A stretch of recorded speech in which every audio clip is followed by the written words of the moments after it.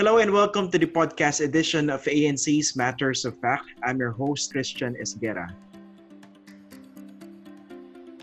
We're recording this podcast a few days before President Rodrigo Duterte delivers his fifth and second to the last State of the Nation address. A lot of people are waiting for that, especially in the context of what's happening now. We are in the middle of a pandemic. For this week's podcast, we're going to talk about the upcoming State of the Nation address of the President, as well as the push by some of his supporters to actually amend the Constitution in the middle of a pandemic. So for this podcast, we're joined by a very special guest. He's Professor Antonio Contreras, a professor of political science at De La Salle University.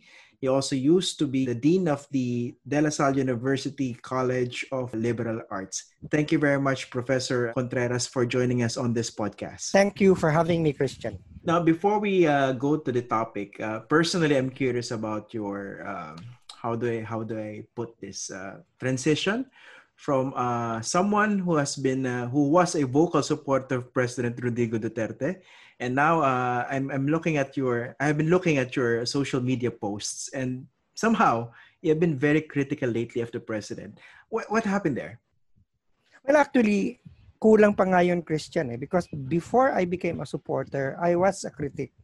I did not vote for President Duterte. In fact, I was even trolled and harassed by the diehard Duterte supporters during the elections. There was even a time when I threw on the garbage can yung kanyang, ano nga ba yun, yung pinamimigay na campaign material. Baller IDs. Yeah, yung mga ganun, baller IDs because of my frustration and anger when he made a joke about that nun, that Australian nun. You know, so I said, this is too much. But when he won, I said, maybe because 16 million people deserves a hearing, deserves a fair hearing, even if I don't like him. Maybe I should detach my own feelings from what I want to do to support the government, because tapos na yung election, kailangan na nating magkaisa. So I said, maybe I'm going to give him a chance. I'm going to give him the benefit of the doubt. And I was fortunate to not only just support him, but to become even a part of his circle. I don't know what, it's very hard to trace. I'm trying, if I have to write my book, the book of my life, I would probably devote a whole chapter on that. How was I able to land, in that privileged circle of bloggers of Duterte? Maybe it's because I was a blogger, and then I was affiliate. I became friends with some people that are identified with the Duterte group. So kasama nila ako to a point that I was labeled as a diehard Duterte supporter. How did you feel about it, Professor Contreras, when during that time you were labeled as a DDS? Well, for me, sa akin kasi, being a political scientist who study culture, it's natural for people to label. And I don't let people label me. Let them label me. That's a job of bureaucrats, that's the job of your critics, that's the job of people who would like to malign you. But for me, what is more important is what I am. And I said, I'm not even a diehard Duterte supporter. I have non-negotiables.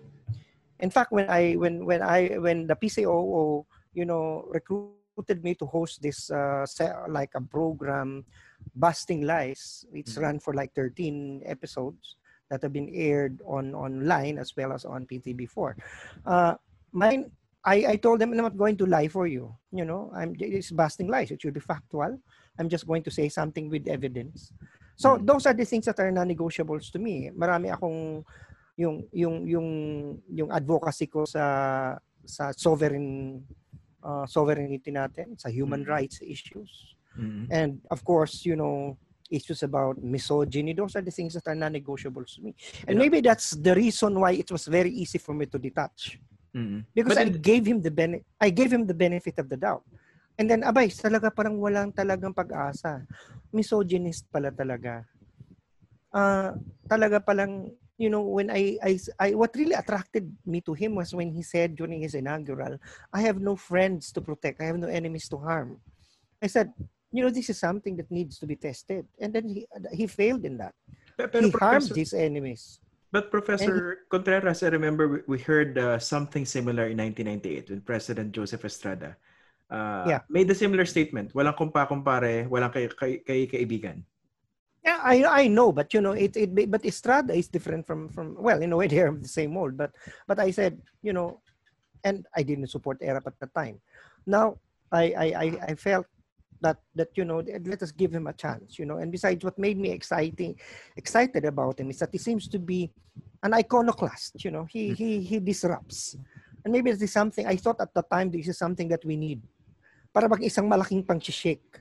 Okay. Okay. Something to jolt us. Something to jolt us. Mm-hmm. Okay? But was it voluntary on your part, Professor, to actually be part of his circle, as you mentioned? And by the way, what did you mean by circle? Circle of bloggers, not the inner circle of President Duterte. Yeah, because at that time I was already I wasn't even a member of the inner circle of Duterte. I was never given an appointment. And I didn't the only time that probably I got paid is when I became a host of Busting Lies. It's because basically it's a professional. I am a professional, so I have to be paid for that. Siyempre kung mag-host ka ng isang program.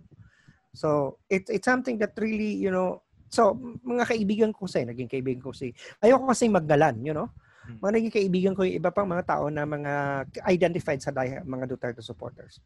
So so I was drawn into it, but I have always been conscious of my non-negotiables. I have a bottom line. Pag ito na breach mo na, then that's it. What was the final straw? I think the final straw is about China, That's the final straw. The final straw is when, it's already about our sovereignty. Sabi ko, this is about the country already. This is not about just my peeve. This isn't about, I'm not saying that human rights is not an important issue. Because I can always criticize him for that. I have always criticized issues about human rights, even during the time I'm always making sure that, the drug war, we need to fight drugs, but we cannot fight it by violating the law. But the point about China, the sovereignty issue, talagang sabi ko, wala, hindi pala independent ng policy nito. At nakatulong din actually, inaamin ko, nakatulong din yung fact na there was some of the diehard Duterte supporters also turned on against me, for some reason, and I'm not going to disclose publicly the reason, but a lot of them ganged up on me and so on. So maybe sabi ko nag-confluence. And I think this had something to do with for example, the radio program that you used to co-host. Yeah, that's right. Yeah, that's some right. of them, right? Yes. That's I don't have to mention the name as well as mention the radio, the TV, the station, but that is really one of the triggers. When did you realize, or when did you tell yourself it's time to go? Actually, during the time that I was still in his support, in his circle of supporters, pag may mga binabanggit siya, mga uncomfortable ako, talagang medyo napapaisip na ako. Sabi ko, oops, foul yun. And even when I post on Facebook, I always make sure that, I don't like this. And there was even a time that I said, I'm an independent Duterte supporter. I'm not a diehard Duterte supporter because I want to be critical. I want to criticize him if I reserve my right. And even in fact, in some of my posts, I said, when I decided to support him, I did not leave my principle behind. It has always to be with me. So, nagsimula na doon. So, it was not like an overnight thing. So, pero dahan-dahan. Kailan na-breach yung red line? Kasi parang yan, di ba? Parang sa South China Sea, the government allegedly has red lines when it comes to China. One of them, of course, was Scarborough Shoal. In your case, when did you somehow identify na I need to cut everything, all ties with this administration? Like I said, na mukha yatang nung time na yung MV, yung ano ba yun, Denver? Okay. Yung when the sinking of the Filipino fishing vessel. The Philippine vessel, when he was even making excuses for China and he didn't even show compassion to the fishermen. I think that's the trigger that I said that's it. During the time when you were still part of his circle of bloggers, I know for a fact that some of your fellow academics were actually criticizing you. And you know Oh that for yeah, a fact also. I, How I I know that. how Yeah, did you deal with that? Because I think one comment that they were expressing was that they were criticizing you for supposedly trying to get the best of both worlds, right? That you're Mm. trying to present yourself as a critical collaborator of sorts when in fact you are nothing but a DDS, according to them. Well, if people know me, or I don't really care. I don't give a damn. I have always been in the discipline of political science as a loner. I'm a lone wolf. I'm an iconoclast. I rarely write together with people. I'm not part of any team. People know me as someone who survived, because my tradition in political science is also a marginalized tradition. It is a tradition that is not. I study culture. I study the politics of soap operas. I study the politics of sex and popular culture. So this is something that is not mainstream. I also am a postmodern. I use postmodern methodology. My area is political theory, so it's not sexy enough. So I've been on the margin. So I have always have to validate the legitimacy of my presence in the discipline. You couldn't So care less. I'm used to being in the margins. I'm used to being talked about. I'm used to ruffling feathers. So I don't care, Mm. you know, because they don't validate me. What will validate me will be my publications. What will validate me will be my how I am considered. If you could just imagine, Christian, I started in the discipline, trying to always argue that what I do is also political science, because what I do in political science should people dismiss as non-political. Mm. Pinag-aaralan ko popular na kultura. Mm. So, but now, when you look at the PPSA conferences, there are now whole panels talking about what I used to talk about alone. So that means the discipline that I'm pushing is gaining respect. So I don't really care if people talk behind me. So that's how I dealt with it. Mm. Who cares? I don't give a damn. Mm. I don't. You're not going to validate my politics. Mm. And so I know that people talk behind my back, but I don't want to be petty about it. But I'm not the only one who is a political scientist who is now with the diehard Duterte supporters.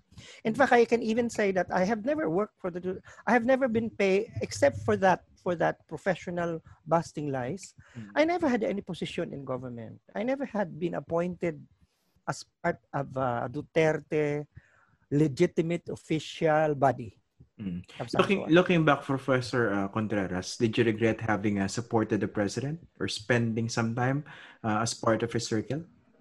I can easily say I regret, but that's on second thoughts I don't, because it was a growth. It's part of my professional growth. In fact, right now I can say that, coming from a very qualitative approach of social science research, you know, I have empirical experience. I have experience being inside the world of the Duterte supporters. And what did you Something that realize? Well, for me, that I consider that as a very rich experience, a source of data.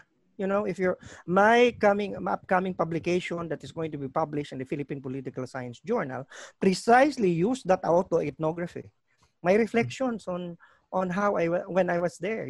So alam mo, kami sa social science, meron kang palalo katulad ko na qualitative research ang ginagamit. Importante yung nadanas mo, yung kaya nga pumunta kang field, nagfi-field work ka para maranasan mo. Ethnographers really live in a community so that they can have good data. That is precisely what I did. And that's exactly what I can say. These critics of Duterte, the one who are saying that meron Dutertismo or something, they are criticizing him from the outside. But they don't have any experience of interacting with real Duterte supporters. They don't know how they breathe and speak, their perspectives, their fear, their anger.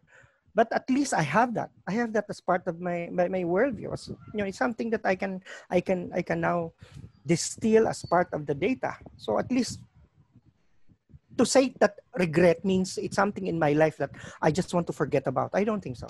It's a learning experience for me. It's a source of experience that now contribute to my scholarship, to the way I deal with the discipline. So I don't regret. Okay. Now, let's go to the upcoming State of the Nation address of President Duterte. What do you think defined the year that was going into his fifth State of the Nation address. We know that there is a pandemic. And of course, the president is expected to talk about the pandemic during the State of the Nation address. But what do you think actually defined the year that was, besides the pandemic? I think it's utter failure. If there is one word, that it's implosion. Government that has lost its bearing and moral compass. I can go on. But if there is one single word that you want me to say, it's going to be failure. Mm-hmm. Lahat naman ng problema natin ngayon about the pandemic is rooted from the fact that they dilly-dallied, it's lack of preparation. Of course, you can blame the previous administration for not giving enough time, enough resource for health. Karamihan naman sa problema din kasi ngayon structurally. Wala magagawa ang DOH kasi matagal na nagkapatong-patong yung incapacity and so on, And that's not just the fault of Duterte, but since he's the president now, the lack of foresight, the dismissive attitude about it because you don't want to hurt the feelings of China. Inuna pa yung visa ni Bato, inuna pa yung ABS-CBN, 'di ba? Problem si Maria Ressa. Inuuna ang mga you certify as urgent an anti-terrorism law in the middle of a pandemic.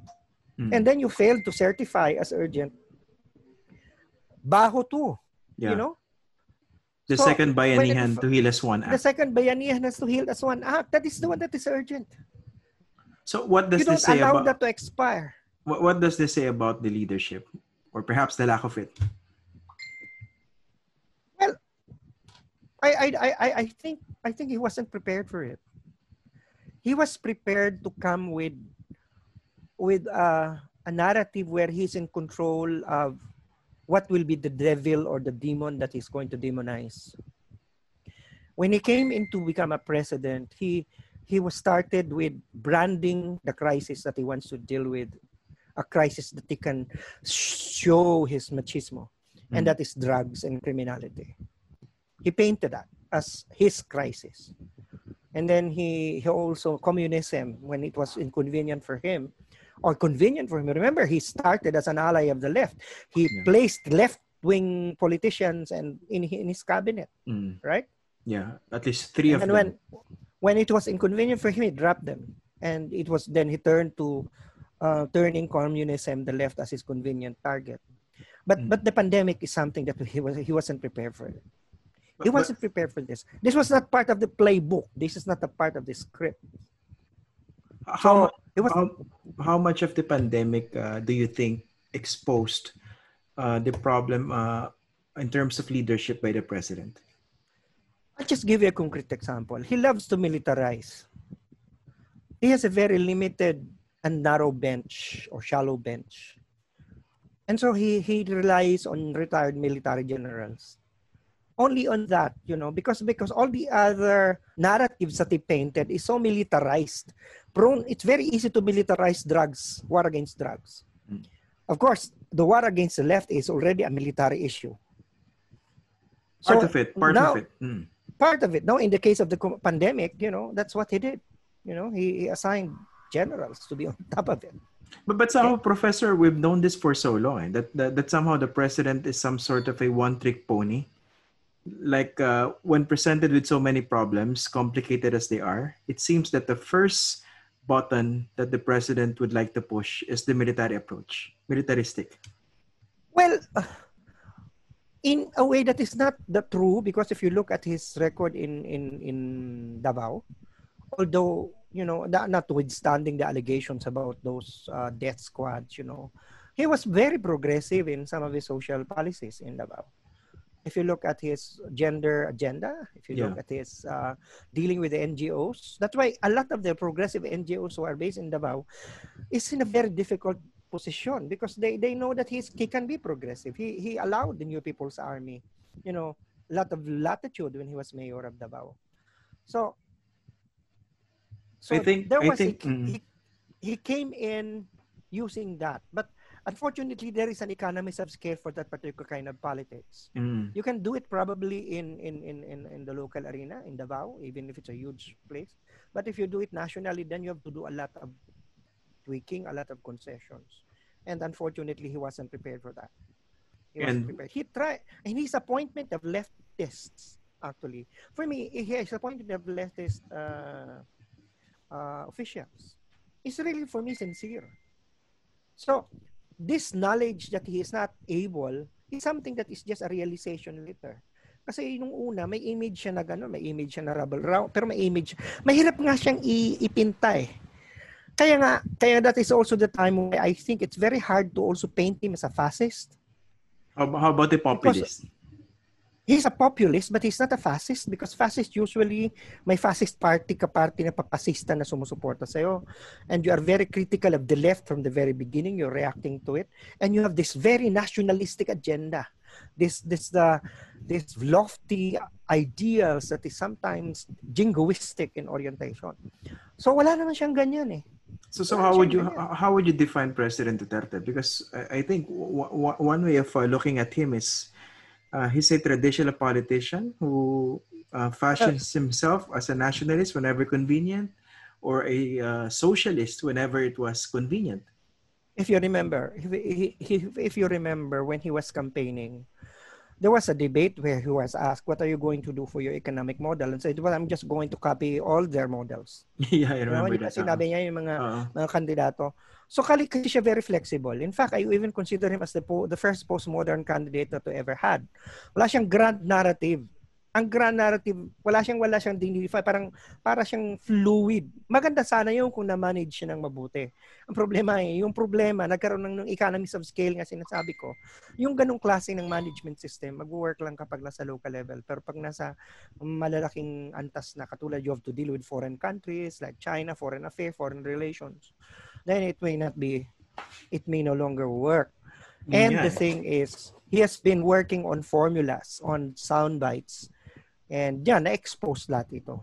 Na-expose lahat ito. Parang after 4 years, we're start seeing a long-time mayor of one city in the Philippines running the country as if it's a local city. like a local government unit. Oh, you can see a lot of limitations. For example, I think he was exposed early on for the lack of siguro wisdom or experience or sophistication when it comes to dealing with foreign policy.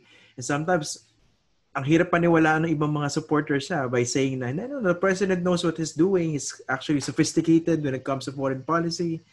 But if you observe it quite objectively, you would see that this president doesn't know anything. Yeah. I agree.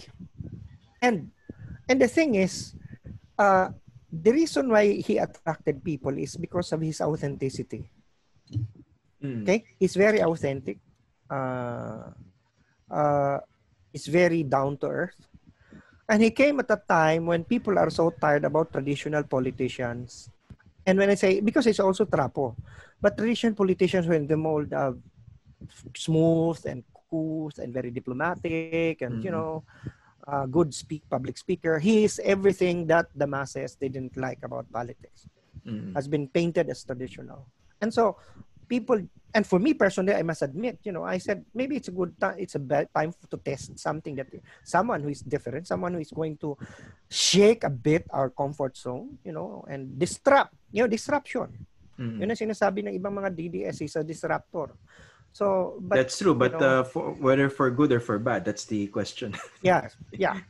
But that's the point. The thing is, if you're going to look at the political culture of the Philippines, you're going to analyze it.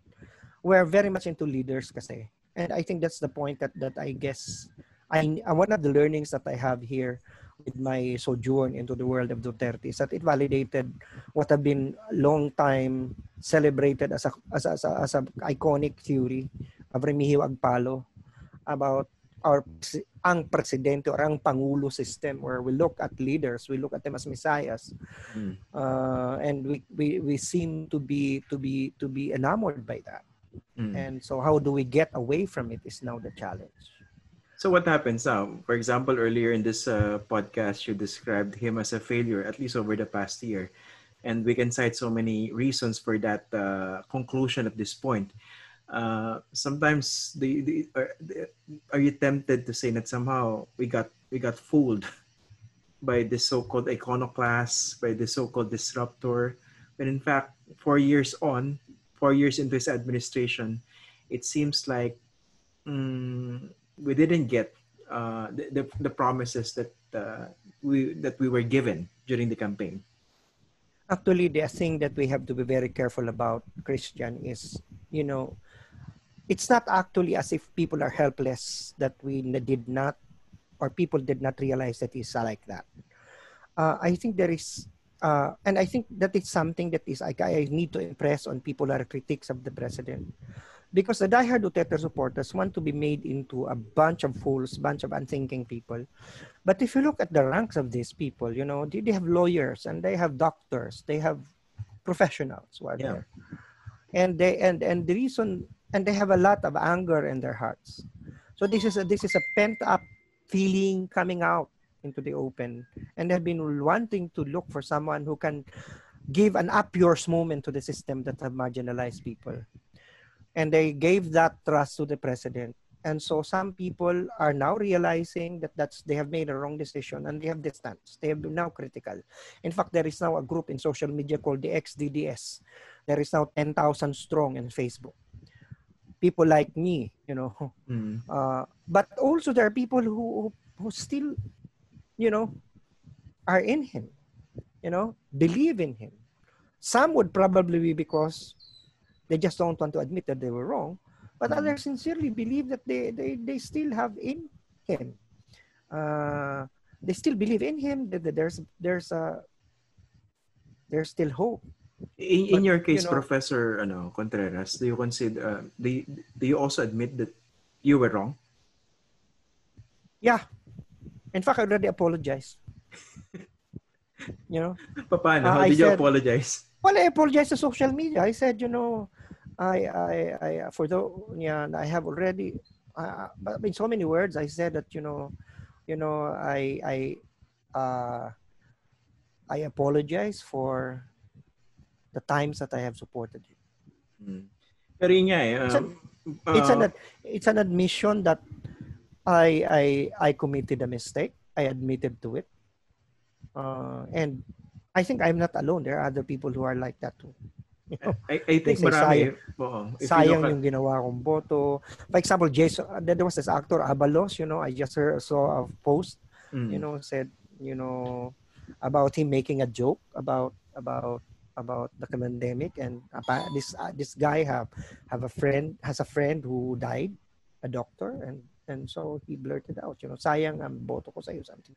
So ito pala, Professor Contreras, how do you think the handling of the president of the pandemic could affect his popularity later on? Kasi at this point, I think he still enjoys record high popularity compared to presidents in the past. We don't know that because SWS and Pulse Asia have not done any serious survey about him. I wonder why. I wonder why. They keep on about the trust on the pandemic, doing about China, but I don't understand why SWS and Pulse Asia. SWS at least generates surveys, but Pulse Asia is so silent about now what's happening now. I'm waiting for that survey about his popularity, his trust rating, and it hasn't come yet. You see that coming from this unheard of survey firms, but from these two, SWS and Pulse Asia, it's always about issues tangential to him, which is how do you support the pandemic? Are you afraid about the pandemic? Are you worried about it? About China, even the US, but not the president. As an example dito, diba, you mentioned that comment coming from this actor regretting the vote that he cast for the president in 2016.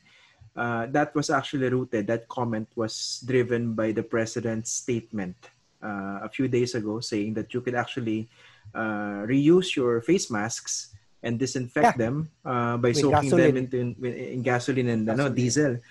I mean, predictably, sinabi naman lang kanya afterward, of course, alam nyo naman ng presidente, 4 na taon na, joke lang yun. I mean, at this point, can we still afford to crack jokes and something that comes from the president himself? Ang dami nang namatay. And more than exactly. 72,000 have been infected in Exactly. the Philippines. Exactly. Exactly. That's the point that, I think I wrote that about one of my, in my comments, in one of my columns. I said that's always the narrative, the editing of his speech, you Mhm. know, uh, he was so bold that, he was given a free pass by his supporters. He can say anything that he wants. He can curse and he can malign and he can threaten to kill. And for the higher the threat, the higher is the decibel, the graver the threat, the higher is the decibel of the cheering. Lumaki ulo, akala niya lahat na lang pwede niyang gawin. So usually kasi ang ginagawa natin na sistema, after that ang ini-erase lang wala namang ini-edit ang mga speech writers niya, mga communication handlers. They just explain it's just a joke, it's a hyperbole, it's a figure of speech, the president is entitled to his right to a free speech, etc. But now they edited the speech. For me, that is an indication that even his communication handlers are already realizing that this is something that could damage the president. It's an indication. Ngayon lang nila na-realize. Ini-edit na nila. Dati paliwanag lang. Di ba? Ngayon, ito kasing joke niyang ito about the joke or whatever tungkol sa gasolina. Masyado nang halata kung i-edit nila yan at saka nailabas na sa balita. Actually, speaking of edited speeches, let's say that speech that the president delivered in Hulosulu in front of soldiers, the first version that was actually aired by the government, when the president said that particular speech that was aired only mentioned the president announcing that he dismantled oligarchy. That was a few days after this congressional committee, dominated by his allies, actually rejected the application for a new broadcast franchise by ABS-CBN. ABS-CBN, by the way, for those who are listening to us, is the largest media network in the Philippines, not just broadcast network. And it was shut down initially by the National Telecommunications Commission. And we know that the president had been threatening or had long been promising that he would make sure that ABS-CBN would be taken off the air. And it actually happened last July 10. Now, that speech, he said, I dismantled the oligarchy in the Philippines, but his handlers decided to edit out that portion shortly before that statement when the president said that actually he mentioned ABS-CBN. I mean, what do you think of that? Imagine his communication handlers. And it's not, Christian, it's not just a simple sentence that they edited out. It's a 10-minute period. Because based from what I read, his original speech was about 45 minutes. And then the edited one is only 35 minutes. That's 10 minutes. That's almost 25%, roughly a fourth of the entire speech that you edited out. So it's something that really, it's and you are in media, 10 minutes in media, 10 minutes in broadcast is a huge, it's eternity. You could say a lot in 10 minutes. So that's something that needs, yun. And then, of course, Panelo said that, he's now blaming the transcribers. Like, as if people with, transcribers are lowly paid people in the totem, the echelon, that. They won't have the audacity to edit out and censor the president. Yeah. So the question is, why did they edit it? Because they know that it's problematic. They know it's problematic to the narrative that they're painting. And they know that 22 elections is just 22 months away. Yeah, they know precisely. that this will have some effect on the elections. Like how? Well, Duterte wants to make sure that he has a friendly successor. Whether it's going to be his daughter or, an Bongo? ally. We're hearing the name of Bongo Bongo. or anyone. Or, but, if and then you have this issue about ABS-CBN. And you saw the survey, 3/4, almost 75% of Filipinos, 3 out of 4 are for franchise. Yeah. And then the artistas are coming out in full force. This is a new ball game already. This is something that is because in the past it's about drugs, and I'm not a drug addict, right? So why do I care? criminals. I'm not a criminal. So you kill the criminals. I'm not a criminal. You know, for all I care. But now this is ABS-CBN. This is my Ang Provinciano. This is my show. This is my entertainment. This is what makes me happy, when I'm sad. So it is something that had already effects on real people's lives. It is not just entertainment. It is a culture. And so it's something that may not necessarily be measurable right now, but if properly harnessed, may turn into a factor that can spell victory or defeat in 2022. Especially also, I think going back to that edited speech, that clearly went against the narrative of his spokesman, of the mouthpiece of Malacanang.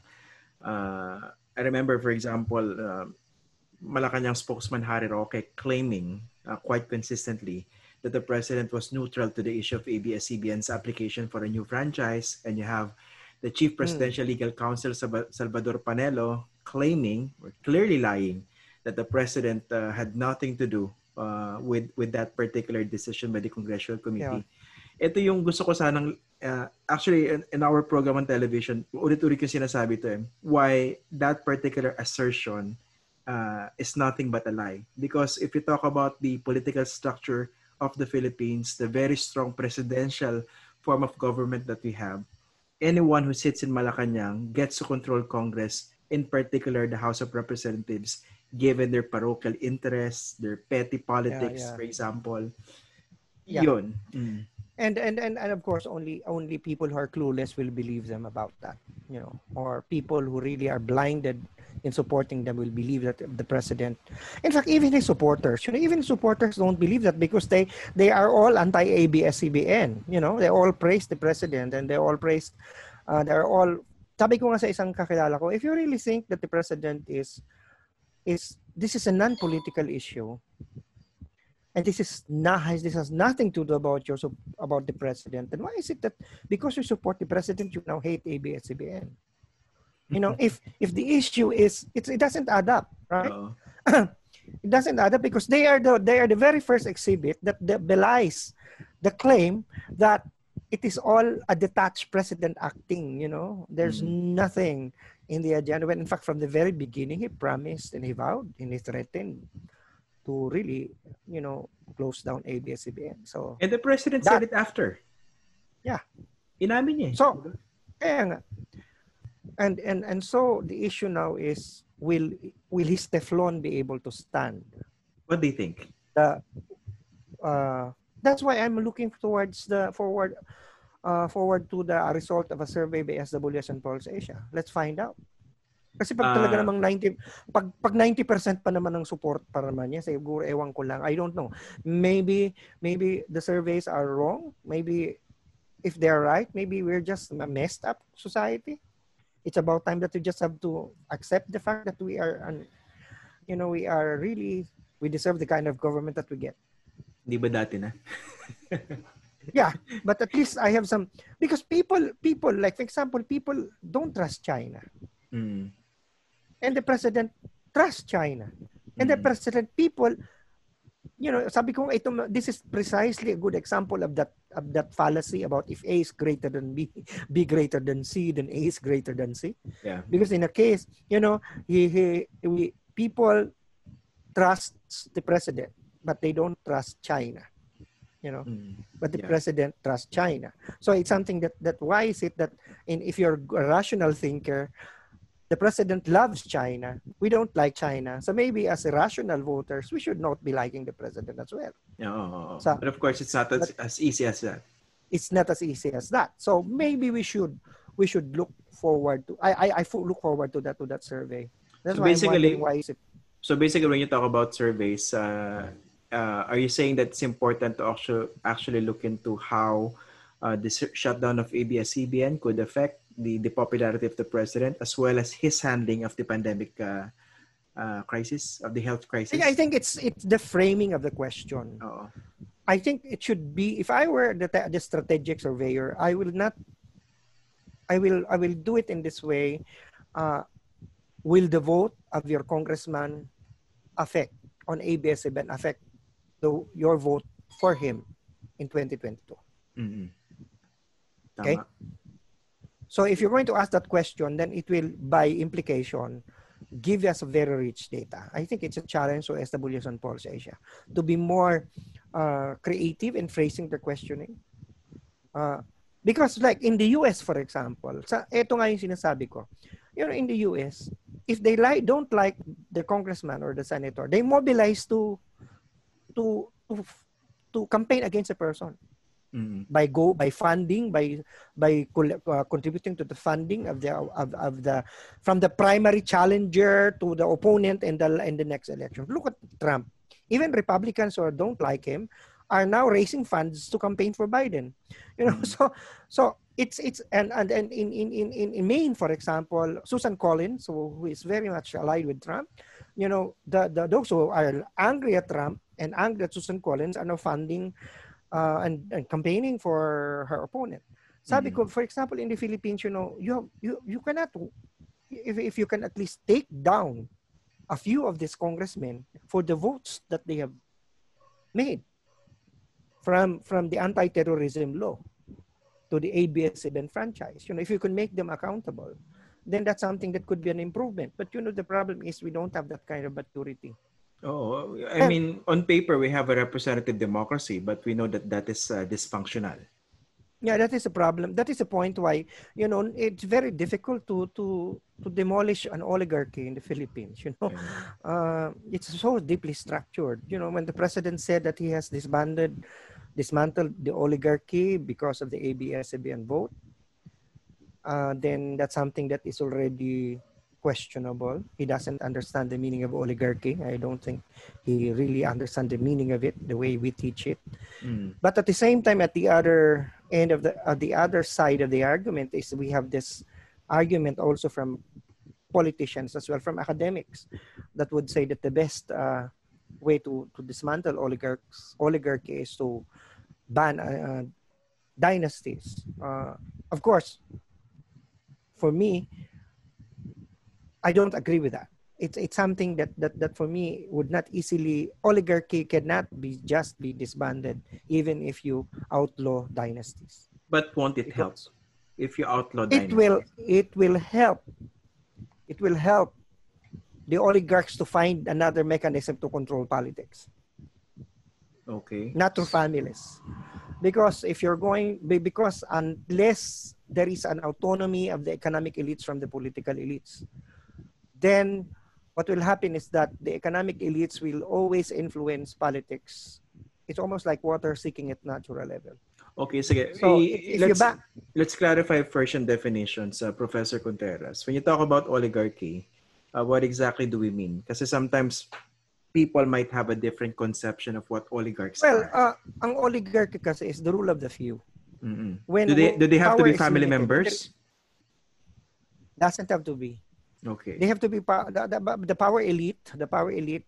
It's concentrated to a few individuals, and it just happened in the case of the Philippines. We are a family-oriented society. So it's not just the rich who are a member of the oligarchy. We have the intellectual class, we have the military, we have the religious elites. So that's part of the oligarchy. Now, the reason why the dynasties, for me, it's very easy. Actually, I don't blame people if they say that you have to dismantle dynasties to dismantle oligarchy, because there is this assumption that oligarchy and dynasty are the same. The one enables the other. But for me, a lot of the people that surrounds, for example, the president right now are not his relatives. Okay, but they are also oligarchs. Granted that we are going to be able to stop the practice where presidents become presidents and then their children also run for office and win. For example, assuming that in the future we succeed in banning this kind of practice, that we have the president and then we have then you can no longer have a mayor or House of Representatives or vice mayor. Even if that doesn't happen, it doesn't stop a rich tycoon from exerting influence on the president. It doesn't stop his fraternity brothers. his kababayan, his alalays, which is not within the bounds of a dynasty. His former And even classmates. former classmates. So there is a clique. And there will still be oligarchy because these few will still control power. So how exactly do you dismantle oligarchy? And even if the family is not part of the political class, isa lang naman sa kanilang politiko, it doesn't stop them from influencing politics. So oligarchy will still be there. You know? So how do you dismantle it? Like I said, the best way to dismantle it is for people to really, regain their sovereignty by actively becoming critics of the system. Make sure that you don't let these people win in elections. Make sure that you voice your opinions. Make sure that you hold them accountable. And the social media is already now very, very porous, very accessible to ordinary people. You expose their corruption. Dissent is a very important element. If you're going to look at the radical theory of democracy, the core of politics is the people. The core of democracy is the people. And if the people regain their sovereignty, actively practice well-informed, rational, active, brand of political engagement, then the oligarchy and dynasties will become meaningless or irrelevant. They are just going to become because they longer serve a function, then mawawala. But do you think this would be enough? Yung proper education of the public, proper engagement, expression of dissent? Yeah. Because, for example, pardon me for sounding quite cynical here. For example, you might vote one congressman out of office because of his record during the previous Congress and replace him with someone who's idealistic. But eventually, if you don't have enough of these kinds of congressmen in one particular Congress, for example, they would just easily get eaten up by the system. That's why, don't you think we have to also consider drastically changing the system alongside a more informed electorate? Part of the solution, therefore, is to not be cynical. Part of the solution is stop becoming cynical and do something. Do something by voicing out your opinions. This rage at ABS-CBN, it's the ABS-CBN's fate. 3 out of every 4 Filipino wants to have a franchise. Kaya lang saan nag-e-end? Nag-e-end lang siya sa rant. Nag-e-end lang siya sa rally. But there is no concrete.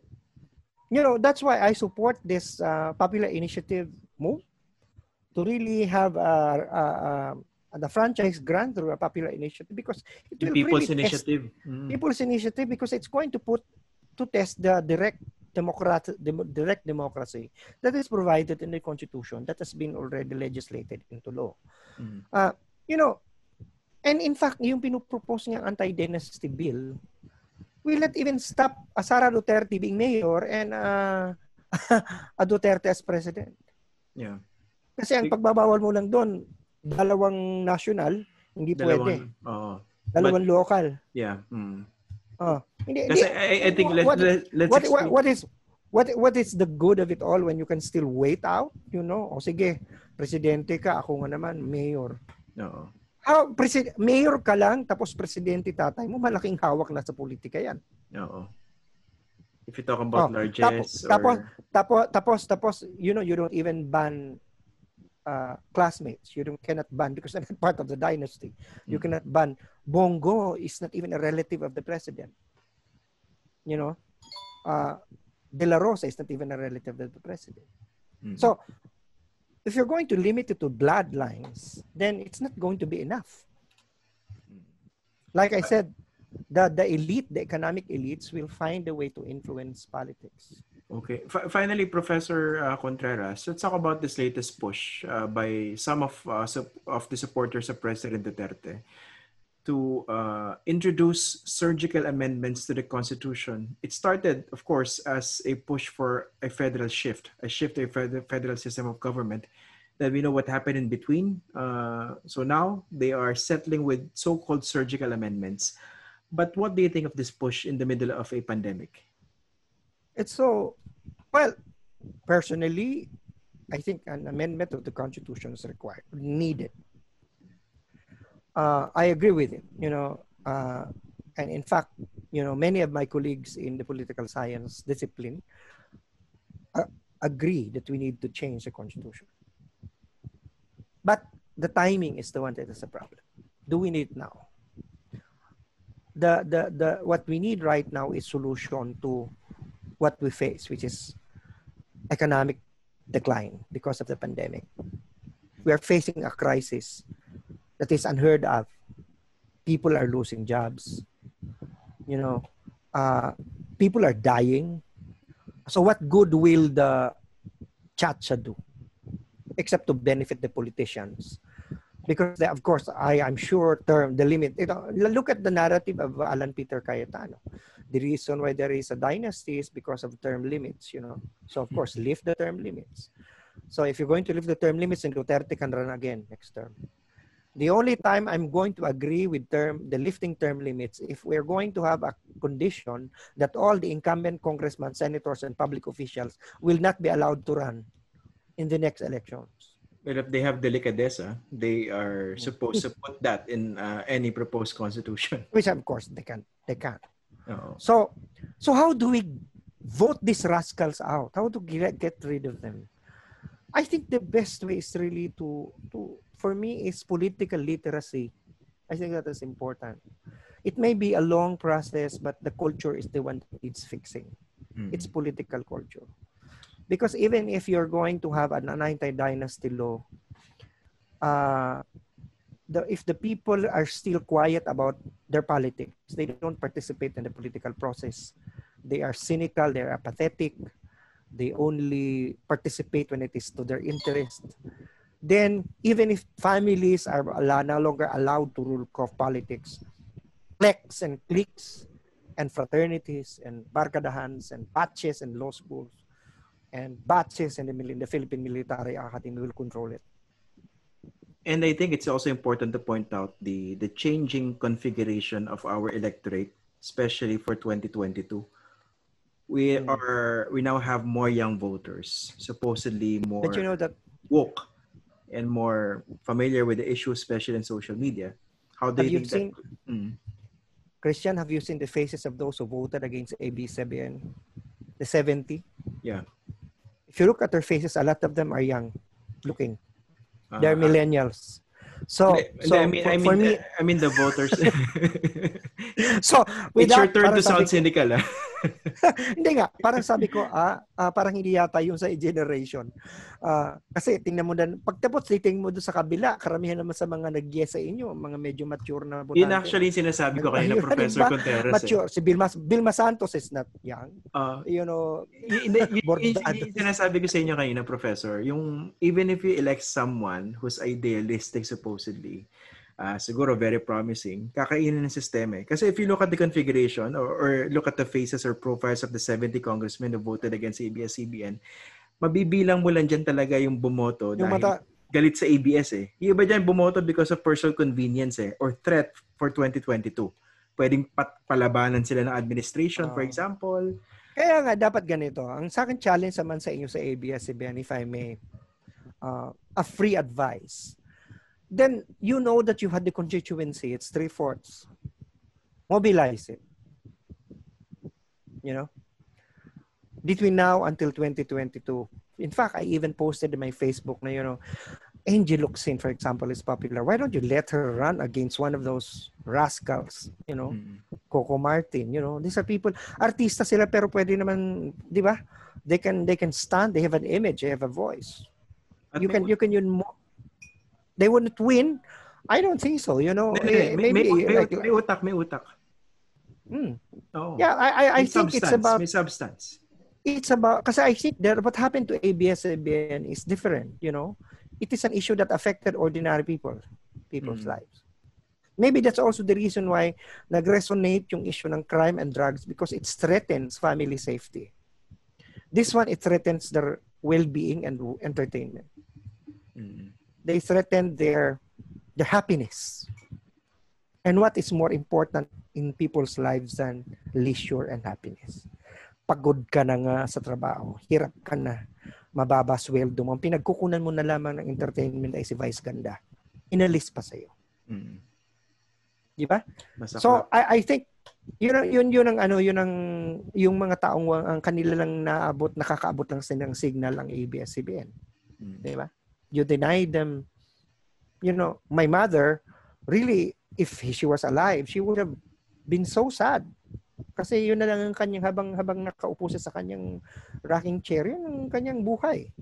TV at ABS-CBN. Kapamilya talaga sa true and true. So, she would have been depressed.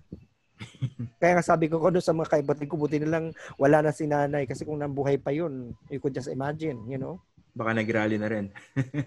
Nag-rally na rin. Kaya that's something that I think is a challenge. We have been always looking at solutions that are legalistic in the forms of law, structural. But one thing that we don't appreciate is that culture is also a structure. And we can change it by slowly, incrementally. All we need is a trigger. Maybe this people's initiative can be a trigger. Alalahanin mo, 3% lang naman ang kailangan mo sa isang presinto. If you have per congressional district. Per congressional district. Pero pwede mong gawin per precinct. Kasi kapag naka 3% ka per precinct, aabot na yan ng 3% sa di ba? Sa district. Kung 300 ang voter mo, siyam na botante lang. Huwag mo sabihin walang kapamilya doon sa 300 na yun. And then basically diba? 10% of the registered voters. Exactly. Don't tell me na wala kang mahanap na siyam na kapamilya sa isang presinto na 300 ang botante. Well, definitely. Meron at meron yan. Anyway, thank you very much, Professor Contreras, for joining us. It was a pleasure. Thank you for having me. That was a very interesting discussion. I think this is one of the longest podcasts we've had on this program. Thank you very much for joining us. Okay. Thank you.